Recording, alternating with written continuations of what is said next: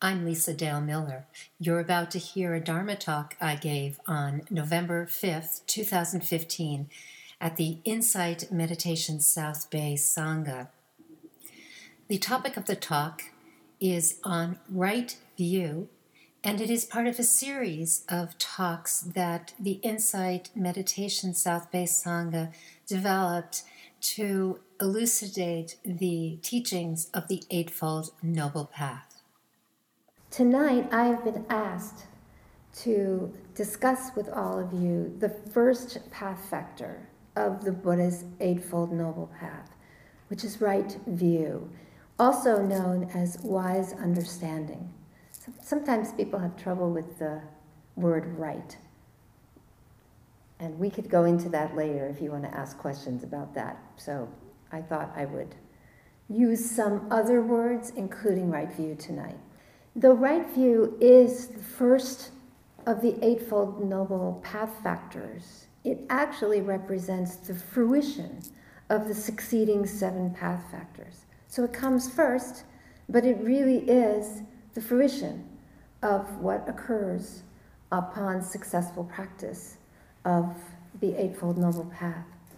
In fact, Bhikkhu Bodhi says that right view is the forerunner of the entire path, the guide for all other factors. It enables us to understand our starting point on the path, our destination, and the successive landmarks to pass as our practice advances.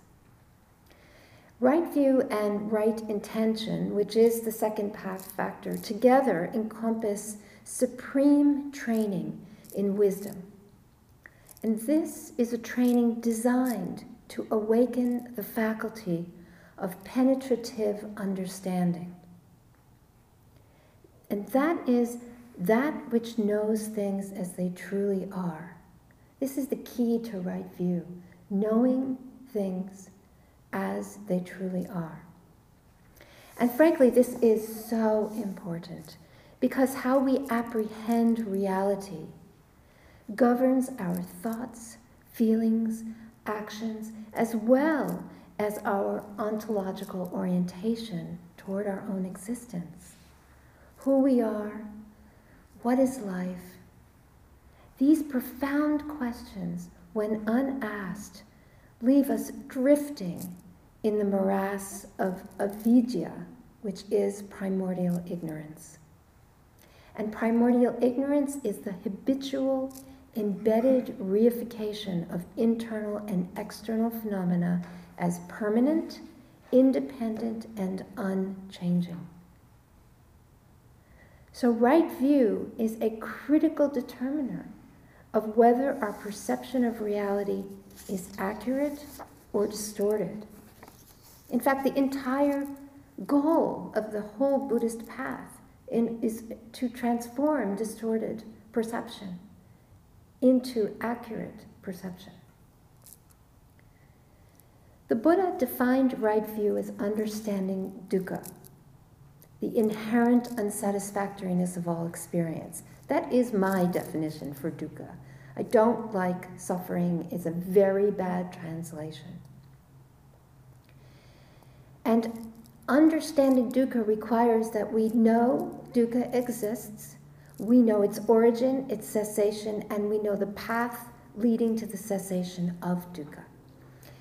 So, of course, this refers to the Buddha's first Dharma talk, his first teaching on the Four Noble Truths. Is there anyone in the room who does not know the Four Noble Truths? Oh, great. I'm so glad. It's so funny.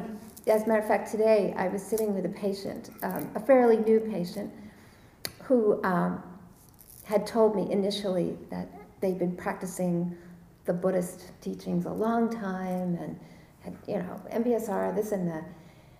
And at some point I mentioned dukkha, just because when people say these things to me, I think, long-time Buddhist practitioner, they had absolutely no idea what I was talking about.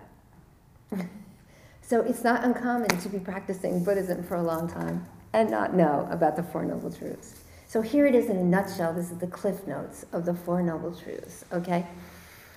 Basically, All experience has a quality of unsatisfactoriness about it. Why? Because the actual nature of phenomena, internal and external, is that it arises, it exists, and it passes away. Nothing is permanent. There's nothing that's unchanging. Unfortunately, we are wired up neurobiologically to create this mental fantasy of security, continuance.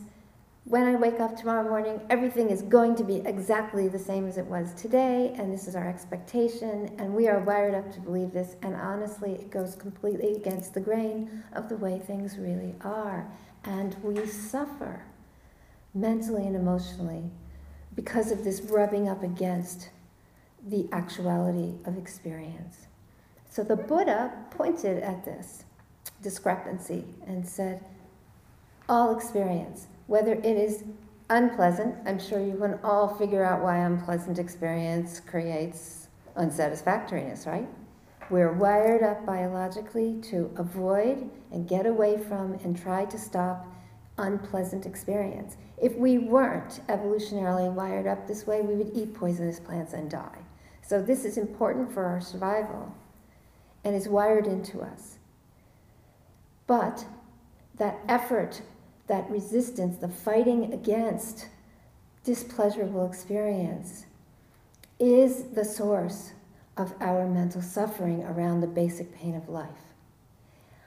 Pleasurable experience, you might think, oh, well, what isn't satisfactory about pleasurable experience? I mean, actually, what we love, we go right toward it. We are wired up to approach anything that is pleasurable. Unfortunately, we also have this strange idea that pleasurable experience is going to stay that way.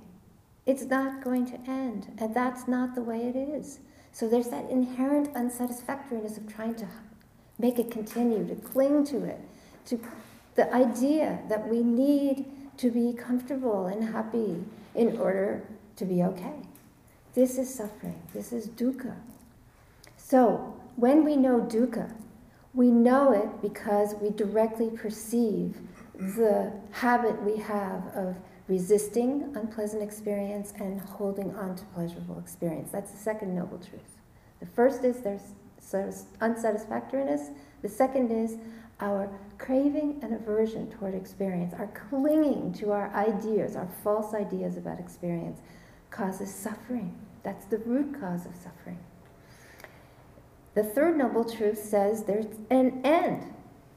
There is a way to awaken, to know directly the discrepancy between what we think things are like and what they're actually like. And in that awakening, to be able to know reality as it actually is and to be liberated from our own resistance and our own clinging to these false ideas we have. And that is affected by the practice of the Eightfold Noble Path, which we are having this series on. The Buddha was very practical. Here are 8 steps you can take, 8 ways to practice in order to awaken to your own suffering and heal your own suffering. That's the Four Noble Truths. So right view means you are aware of the attraction and aversion to experience and your own misapprehensions when they arise, your own mental distortion. Now, the Buddha also defined right view as wisely comprehending what he called dependent origination. How many of you know about dependent origination? Oh, I see some heads, good. So this is the Buddha's topology of the human mind and the cognitive, affective, perceptual mechanisms which cause us to misapprehend self and world as separate, autonomous, and permanent. That's our misapprehension. And this endemic, distorted self-view belies the empirical fact of impermanence, of the fact that nothing stays the same, as well as the current consensus neuroscientific view of self as a constructed, process-oriented, and context-adaptive system. That's the way self is defined. They're looking. There is no self they can find anywhere in the brain. It's everywhere. This is continual collection of phenomena that occur simultaneously that cause us to have the idea that there's a self in there. Yet, the human mind naively attributes thingness to this felt sense of a self. And who could blame us for this error? I mean, really, the illusory self, it appears to really exist inside this body, possess a stable, autobiographical narrative, have agency and capacity for action, and it continually spews forth this continual stream of thoughts, feelings, opinions, and desires that really do feel oh so personal. Wouldn't you agree with me? I mean, who would not ascribe thingness to this collection of incredibly convincing evidence that there's a self? And while all this mentation might feel very intimate and true, it is in fact as illusory as the apparent entity from which it supposedly emanates. Distorted self-narratives of omniscience, significance, and supremacy seem very enticing. And how comforting it is to believe that we are the master controller. But it's not true. And because we cling desperately to these wrong views of self, we suffer. This is dukkha. So much human harming results from this fundamental misidentification of the self as a separately existing, permanent entity. That's wrong view. The Buddha taught that wrong view is the greatest source of unwholesome mind states, and by extension, unwholesome decisions and behaviors. Why? Because unwholesome mind states are essentially self-centered and dualistic. I'm in here, everything else is out there. Right view requires us to become aware of what is known in Buddhist psychology as the three poisons. And these are the habitual, deeply embedded root mind states of greed, hatred, and delusion. And in modern terminology, we would say attraction, aversion, and misapprehension. These three poisons, from these come all unwholesome thoughts and behaviors.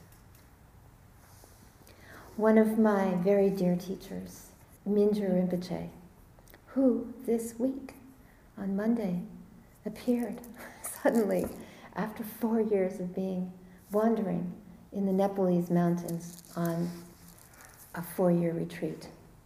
He suddenly emerged, and it was wonderful to see photographs of him. And I once heard him say, we put ourselves into prison, and we are the prison guards.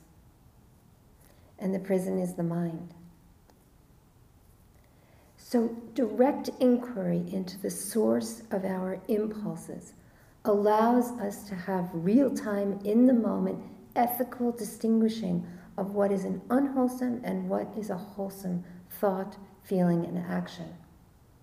That actually is the only control we have, is the capacity to be aware in any given moment of what is arising internally and know it directly, and to know whether or not what is arising is wholesome or unwholesome, suffering or non-suffering.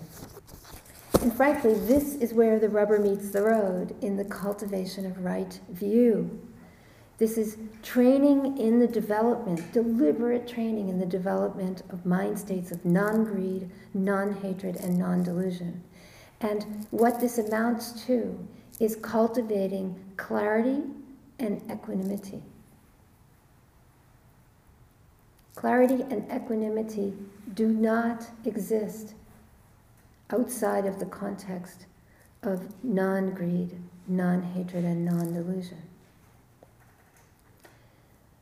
And when we have clarity and equanimity, It is easy to spontaneously have wholesome impulses, thoughts, feelings, and actions arise. We are dynamically responding to our world and our experiences from this innate non-harming. Now, ultimately, right view develops in two ways. The first way is conceptually recognizing the truth through hearing, and you're doing this right now. You're hearing the Dharma. So you have some kind of recognition of it. This is like somebody tells you about the moon, and you can envision, you can see this glowing round circle that if your vision is good enough, you can actually kind of see a face in it, a human face, right? And it illuminates everything around you, especially anything white. It sort of pops out, and they're just describing this, and wow, you can visualize it, but you're not really knowing the moon. So that's the first way. The second way is experientially penetrating the truth through direct inquiry.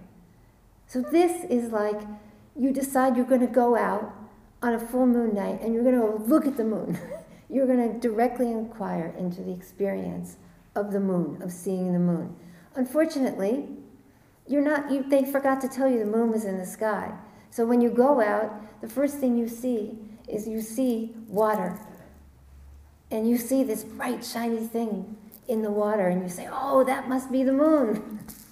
Because you're not looking up. They forgot to tell you the moon is in the sky.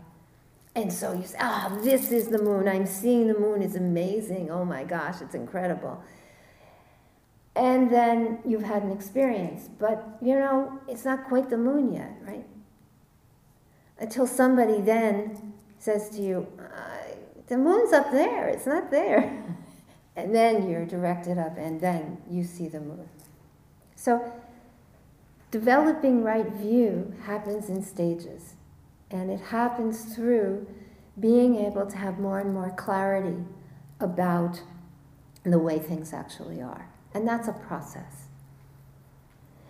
Cutting through wrong view, particularly wrong views of self, is a process of directly realizing the interdependent co-arising of all internal and external phenomena. What is known in Buddhist psychology as shunyata, or emptiness, or anatman, not self. These are the words that Buddhist philosophy uses to describe this cutting through, this knowing that all things arise simultaneously and interdependent of each other. Now, this endeavor requires a disruptive healing technology. I get to use that word because we live in Silicon Valley. Doesn't quite sound right outside of Silicon Valley, disruptive. So this is a disruptive technology, one capable of producing a quiescent, diamond-like mind that clearly comprehends both gross and subtle levels of perception. This is the only mechanism by which we can know the compounded, constructed, continually shifting nature of the self and all external phenomena. Only dedicated, contemplative research can accomplish that task. That means daily practice of formal meditation, such as shamatha, or concentration practice, which develops attentional focus, mental stability, and serenity. This is critical for being able to know things as they are. If the mind is all over the place and there's a lot of mental confusion and a lot of agitation in the mind and the body, it's impossible for the mind to settle enough to be able to recognize the continually shifting nature of all phenomena. So it's extremely important to develop concentration in the mind. And then vipassana, or insight meditation. This hones the mind's capacity for inquiry and deconstruction. That's so important. We can't know the way things are unless we can actually inquire into their actual nature by deconstructing them. This is analysis. Buddhist meditation requires analysis of some kind. And then, of course, loving kindness, tonglen, and equanimity practices. These decrease self-fixation and increase non-referential compassion. And non-referential compassion means we are loving tribally by nature. We're tribal animals. We have an in-group and an out-group, and we love our in-group, mostly. But if you're in the in-group, chances are other people in the in-group will do whatever they have to do for you. Compassion's easy for your loved ones. It's the compassion, the non-referential compassion for all beings, including beings who aren't very nice, who you don't like very much, who actually do really horrible acts to other beings, to the earth. Non-referential compassion means that the mind that is experiencing this compassion knows that when harm is perpetrated, it's because there is a mind that is suffering. It does not understand the nature of the way things are. And that being with that mind who's perpetrating harm deserves to be free from that harm, to awaken and to know the way things are so they no longer harm. That's non-referential compassion. Compassion without any reservation whatsoever. I know this can be difficult for Westerners, with our Judeo-Christian sort of ethical framework, where you're only deserving of goodness if you're good. So it's a little tough. And if you have questions about all that, we can definitely talk about that. So in this way, right view becomes the vehicle for self-de-reification. This is the direct recognition of egolessness. Now, in Buddhist psychology, egolessness does not mean no ego. You're always going to have an ego. I'm sorry. You can't function without an ego. You're always going to have one. Egolessness means directly perceiving the essence of not-self. This is non-conceptual, pristine awareness. Now, some of you may be thinking, I have just veered away from Theravada Buddhism and I have just landed firmly in Mahamudra and Dzogchen Buddhist teachings. However, the historical Buddha did, in several instances, use a particular phrase to point at transcendent wisdom. That phrase was Vinanam Anidasanam Anantam Sabato Pavam. And this is translated as consciousness that is signless, boundless, and all luminous. And I will give you an example of one. One of the passages takes the form of a dialogue with a monk who asks the Buddha, where do the four elements cease? Now, clearly this monk was supremely interested in deeply understanding impermanence. The Buddha replied to the monk by suggesting his question might better be stated this way. Where do earth, water, fire, and air find no footing? Where are long and short, small and great, fair and foul, name and form wholly destroyed? So the Buddha is pointing at all conceptual categorizations. Where do all conceptual categorizations find no footing? That's his question. And the Buddha answers his own restated question in this way. Where consciousness is signless, boundless, all luminous, that's where earth, water, fire, and air find no footing. Where long and short, small and great, fair and foul, their name and form, all are wholly destroyed. So what the Buddha is pointing at here is what the very, very famous Gelugpa Tibetan Buddhist teacher, Je Tsongkhapa, called innate reification. And This innate reification is an actual mechanism of our own brain. It is the subject-object dualistic frame that we view all the time on our waking hours. I'm in here, everything else is out there, never the twain shall meet. This has nothing to do with everything out there, inside, outside, all separated by the fact that this mind thinks that it lives apart from everything else. Now, academics think of subject-object dualism as a construct, but frankly, for a clinician like me, I see it as the main source of cognitive affective suffering, when embedded subject-object dualistic processing becomes conscious, and that, frankly, is what happens in really good psychotherapy. The false perception of a separate external world and an impenetrable internal meanness is wholly destroyed. In other words, that separation just falls away. It finds no footing.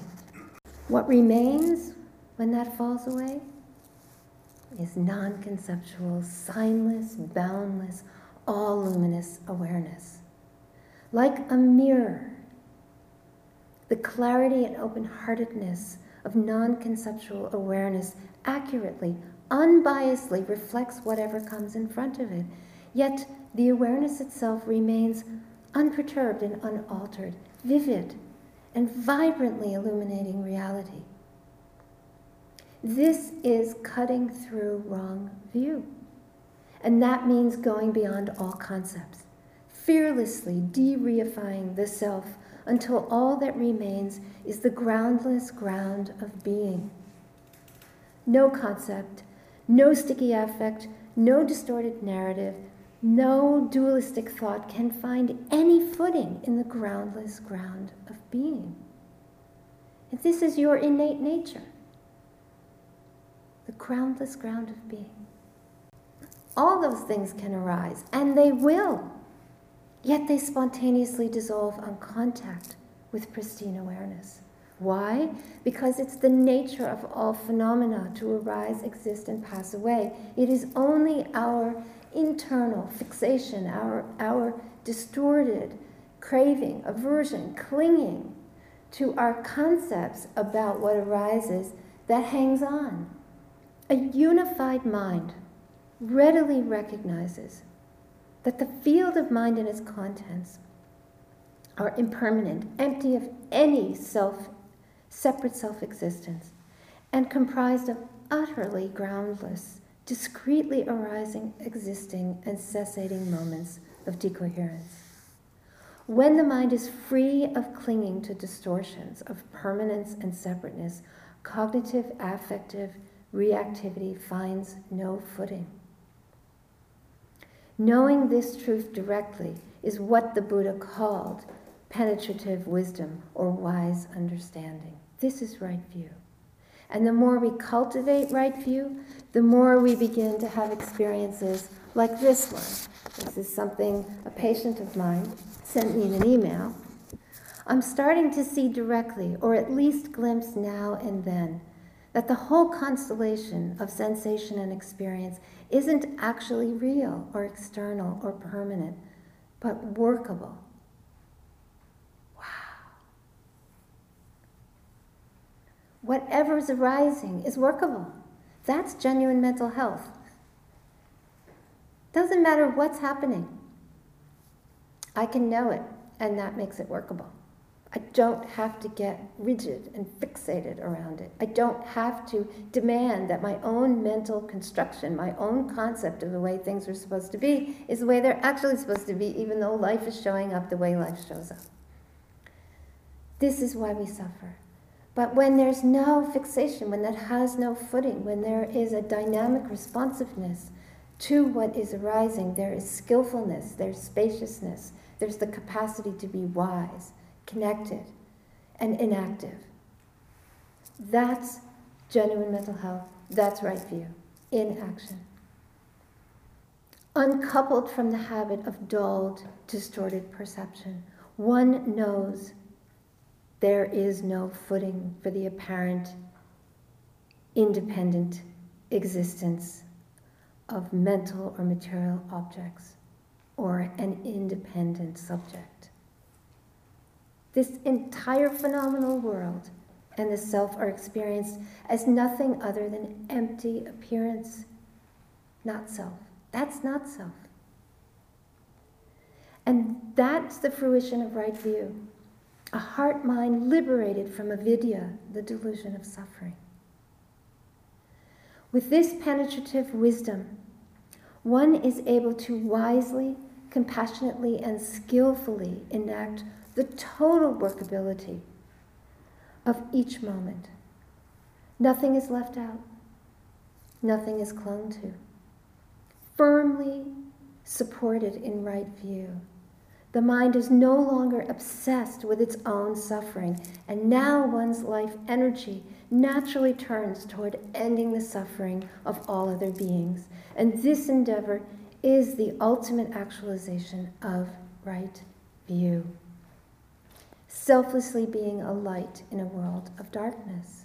And that can only happen when the mind is liberated from the idea that there's some inherent separation between self and world. This is why not self is not a dissembling of self. It's an integration of mind, contents, body, and world that immediately dissolves the distortions of subject-object dualism. This genuine mental health is what is offered by the Eightfold Noble Path, and it is available to every single practitioner. Don't ever doubt that. It is available. It's here for you in any moment when you choose to drop into your own capacity for awareness and you recognize things as they are. And that's right view. So I know that was a lot, but if I didn't do that, I wouldn't have done justice to what right view actually is. And I do think there's so much watering down of the teachings that's occurring now to make them palatable, that when we get to the point of discussing something as critical as knowing things in the way they are, we have to be brutally honest about what that actually means. I'm very, very happy to answer questions or hear comments, so we can dialogue around this, because I know it's a lot to take in. And I know some of you are very seasoned practitioners, so you may have questions about, practically how do you do this, or maybe you have experiences like this and you want to share them. I'm very open to whatever you want to have occur now so that you can deepen your understanding of right view. In an encounter or, a situation, let's say, with other people, Yeah. when you have a strong feeling, let's say a reactive feeling starts to be that. But anyway, very strong reaction to whatever's going on. I'm just trying to get it straight in my mind. Okay, you have to leave out the story. You have to leave out the judgment around and just feel but then I get a little bit lost with, okay, I'm having this feeling, then Yes. It seems so formless, like what do I do with this feeling? Yes. I'm so glad that you went there. So first of all, the first step is to recognize the story. You have to know there's a story. Most people don't. The story is their reality. They actually think the story is true. And when you're in the presence of a difficult person, or you're in the middle of a difficult interaction, what happens is your limbic brain is going to get activated. That's just the way we are. The best way to allow the mental processing to go into the frontal cortex, where we actually do these activities of disseminating what's really happening. In order to do that, the first thing you have to do is recognize. That's the key piece. Recognize, whoa. And whoa is in the body. So you may be having a story in your mind, but I assure you that feeling of this is not going well is a feeling in your body. So that's why you feel a little lost, because if you're chasing after a story, you're going to get lost. So here you are in an interaction, and you're starting to feel like what? What kind of feeling would you feel? What kind of emotion would you have in the interaction you're thinking about? Fear.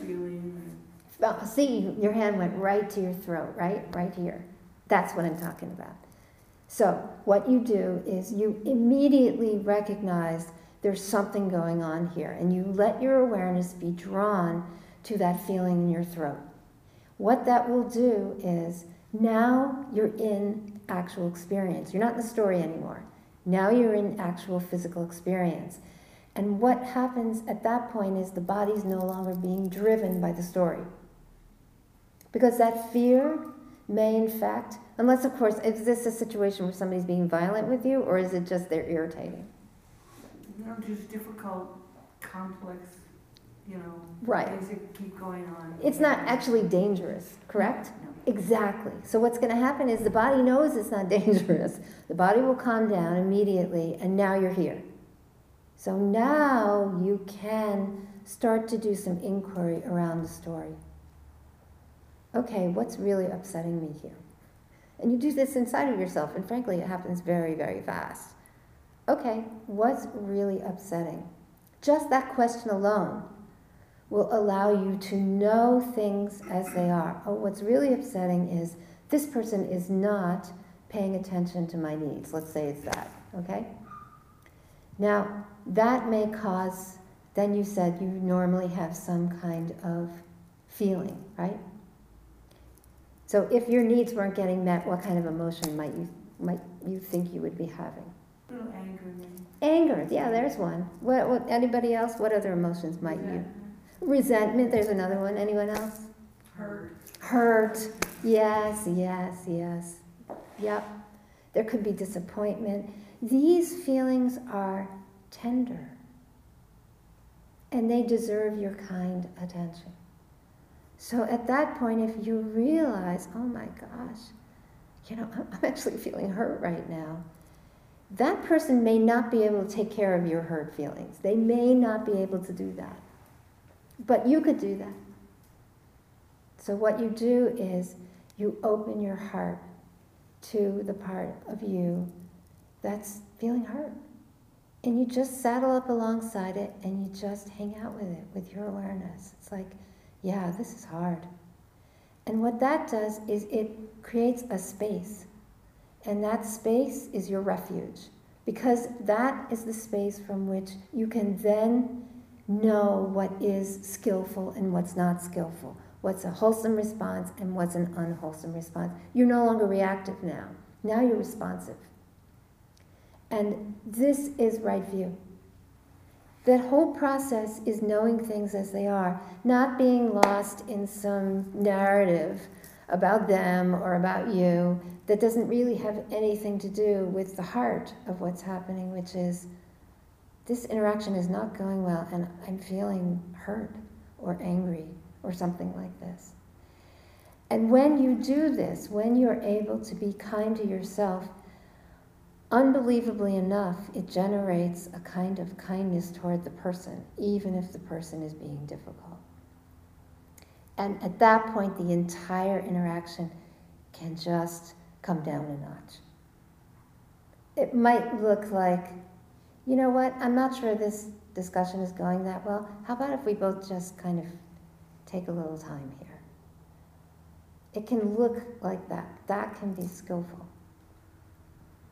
So the process that you're looking for now is, no matter what's occurring, you have to first recognize what's happening with awareness. You have to become aware of what's really happening. And I assure you, if what you recognize is some story, some narrative about what's happening, drop into your body and see how your body's responding to that story. I guarantee you, if it's a narrative, it's probably not responding that well. It's probably being driven into states of anxiety or states of loss or some kind of collapse or erratic behavior or some kind of reactivity. It's not happy, especially if it's just a story, because there's no tiger there. If you're not in danger, you're not in danger. The body doesn't need to be wound up if there's no danger. But unfortunately for us, our stories, our mental stories, create a continual feeling of danger for a lot of people. It's like there's always a threat, there's always a threat. And that's a kind of hyper-vigilance that people live with all the time. And the nervous system can't sustain that. So the people go back and forth between these highly activated states and then these just collapsed states. So right view is a way to rescue the body from the tyranny of a really, really out of control mind. Does this make sense? Oh, yeah. Is this helpful? Any more you want to ask? No.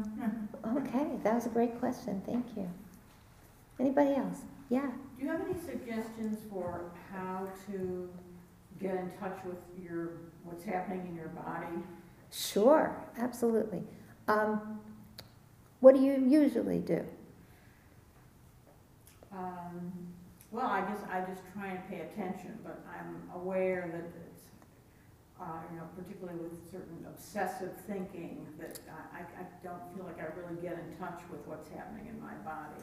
Okay, well that's neurobiologically accurate, actually. So ruminative thinking means that the seat of self-awareness is actually turned toward ruminative thinking. It's lost there. Unfortunately, or fortunately for us, that part of the brain can only do one thing or the other. It can only do narrative focus or experiential focus. And so the key is, if you find yourself lost in some kind of obsessive ruminative thinking, you have one of two choices. Those thoughts are phenomena themselves.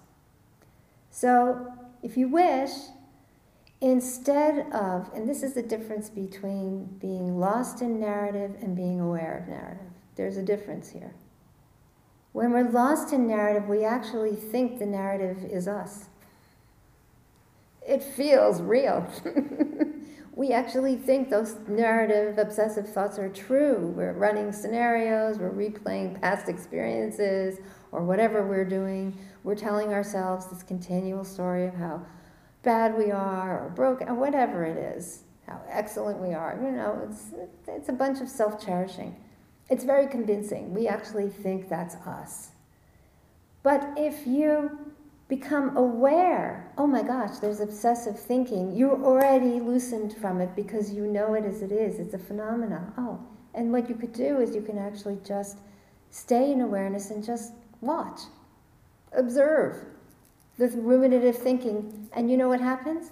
Now it's phenomena. Now you're doing experiential focus, so it unhooks because everything's impermanent. That's one choice. The other choice is, there's an entire world of phenomena. Take your awareness and land it in one of your five senses. They are the refuge at that point. Land it in your eyes. Really see. Just let your eyes roam around and really see things in front of you. Land in your ears, in sound, and just allow yourself to kind of hear, to rest in the coming and going of sound, like an antenna. And what you're doing now is you are in the body. You're in the body's realm. You're in bodily experience. And bodily experience doesn't know anything about these silly ruminative narratives. It's just not the body's world. That's some mental world. Make sense? Yes, thank you. Okay. Anybody else? Yes, go for it. Like the more I study Buddhist philosophy. Yes. The more I feel like I'm out of touch with my family and close friends. And why is that? Because they're not on this journey. So if I say something to them like, let go of clinging, let go of aversion, Yes. they're like, oh, then what do we do? That's so boring, you know? When you say to your family, these loved ones, when you say let go of clinging, what are you actually hoping will happen for them? That they won't be disappointed if something doesn't go the way they want. Okay, now see, I'd rather have you say it that way. You know, the great thing about the Buddhist teachings is that there's many ways to communicate the Buddhist teachings. Tonight, you have heard a very specific form of delivering the Buddhist teachings. It's like a pure form. And it's the kind of form in which you might not get all of it, but you know you've heard the actual teachings. But then there's the form of the Buddhist teachings which are about life and about the basics of being in the world. And that is the recognition that there is a human condition. And because we're human, we cling. But we don't have to use the word clinging. We can ask our family, the people we love, when we notice they're disappointed. You can go to them and you can say, it must be so hard for you to be feeling disappointed right now. I really understand that. What do you think would help you feel a little freer of the disappointment? And they'll tell you. And what they'll probably do is they will say something like either, I don't know what would help. They would have to change. They would have to change, okay? This is the rubber's really meeting the road now because they're pointing at their own suffering, right? Well, they would have to change. And that's the moment where you get to say to your loved ones, you know, it's really hard to be able to force other people to change. So, I don't know if you can have that, but if you could change something about how you're perceiving the situation, what would that be? Now I'm doing the same thing you do when you say, let go of your disappointment, don't cling so much, but I'm not using any of that language, am I? So help them see it themselves, or help them come to that. Speak to them like a human being. Yeah. And the Buddhist teachings are sometimes esoteric, but not. The Buddha was really, really, really reluctant to answer any kind of esoteric questions along the lines of, what is eternal life and all that stuff. He wasn't interested in that. He was interested in how come human minds create suffering and how to liberate a human mind from suffering. And so that's really the thing that you could offer your family from a perspective of love, deep, deep love. And the Buddhist teaching should never separate you from family because I can assure you almost 2/3 of the Buddhist teachings are ethical teachings by the Buddha talking about family, how to be in your family. So he would not be happy to know that his teachings were separating the practitioners from their families. I'm doing it wrong. It's not that you're doing it wrong, it's that I'm inviting you to take your wisdom, what you already know of the Buddhist teachings, and just speak to your family from where they are. Meet them where they are. And the teachings will still be alive and vibrant. And I know you can do that. Yeah? Thanks. Of course. It was a beautiful question. Thank you so much. I mean, all these questions are incredible, don't you think? Well, maybe we have time for one more if somebody has one more, because I know we have to end by 9. Yeah. I'm not quite sure how to state my question. Oh, but, go try. I'll be like the Buddha, I'll restate it for you. Okay. No, I'm kidding. I've recently kind of realized the way I think about love has there's been a lot of clinging Yeah. in that, and it's like I'm starting to tease out the clinging and pulling it away from the love, but it's been hard because it feels like my whole life I've kind of equated or mixed in there clinging with love, and but I'm starting to see that they're different. So, And what are you starting to see about the difference? there's a lot more space around just loving someone and a clinging. And I guess it came up because my mom's in hospice, Yes. and I am so thankful for the Buddhist tools that I have, because this is a difficult situation, and I see the way it's affecting the rest of my family, and they don't have these tools. Yes. And like my sister is struggling a lot, and it's like she's waiting for the other shoe to drop. And I can tell that she has a lot of aversion to what's happening because it makes her feel so uncomfortable. Right. And then she loves my mom, but it's in such a clinging, I need you to be this way, a certain way, because I'm feeling uncomfortable. Yes. And then I started seeing it like in myself, and how, especially in my past romantic relationships and stuff, the way I've held love was in a very clingy. So can you comment on? You know, what you've just done is you've spoken right view and wrong view. Don't you think? And it was beautifully stated. So, as I recommended for this other woman here, you are, because of the Buddhist teachings, you know that birth, illness, old age, and death are what human bodies do. And there is an inherent unsatisfactoriness about that because we have an illusion of security and continuance. None of that's supposed to happen. Right? Your sister is overwhelmed by her own mental construction about the way things are supposed to be. And it's rubbing up against the reality of the inevitability of your mother's illness and passing. That is a cause for deep compassion.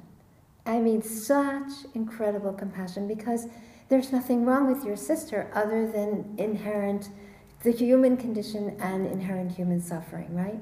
And the Buddhist teachings are so beautiful, and right view is so beautiful because you're experiencing the liberation from the direct experience. That's the second way.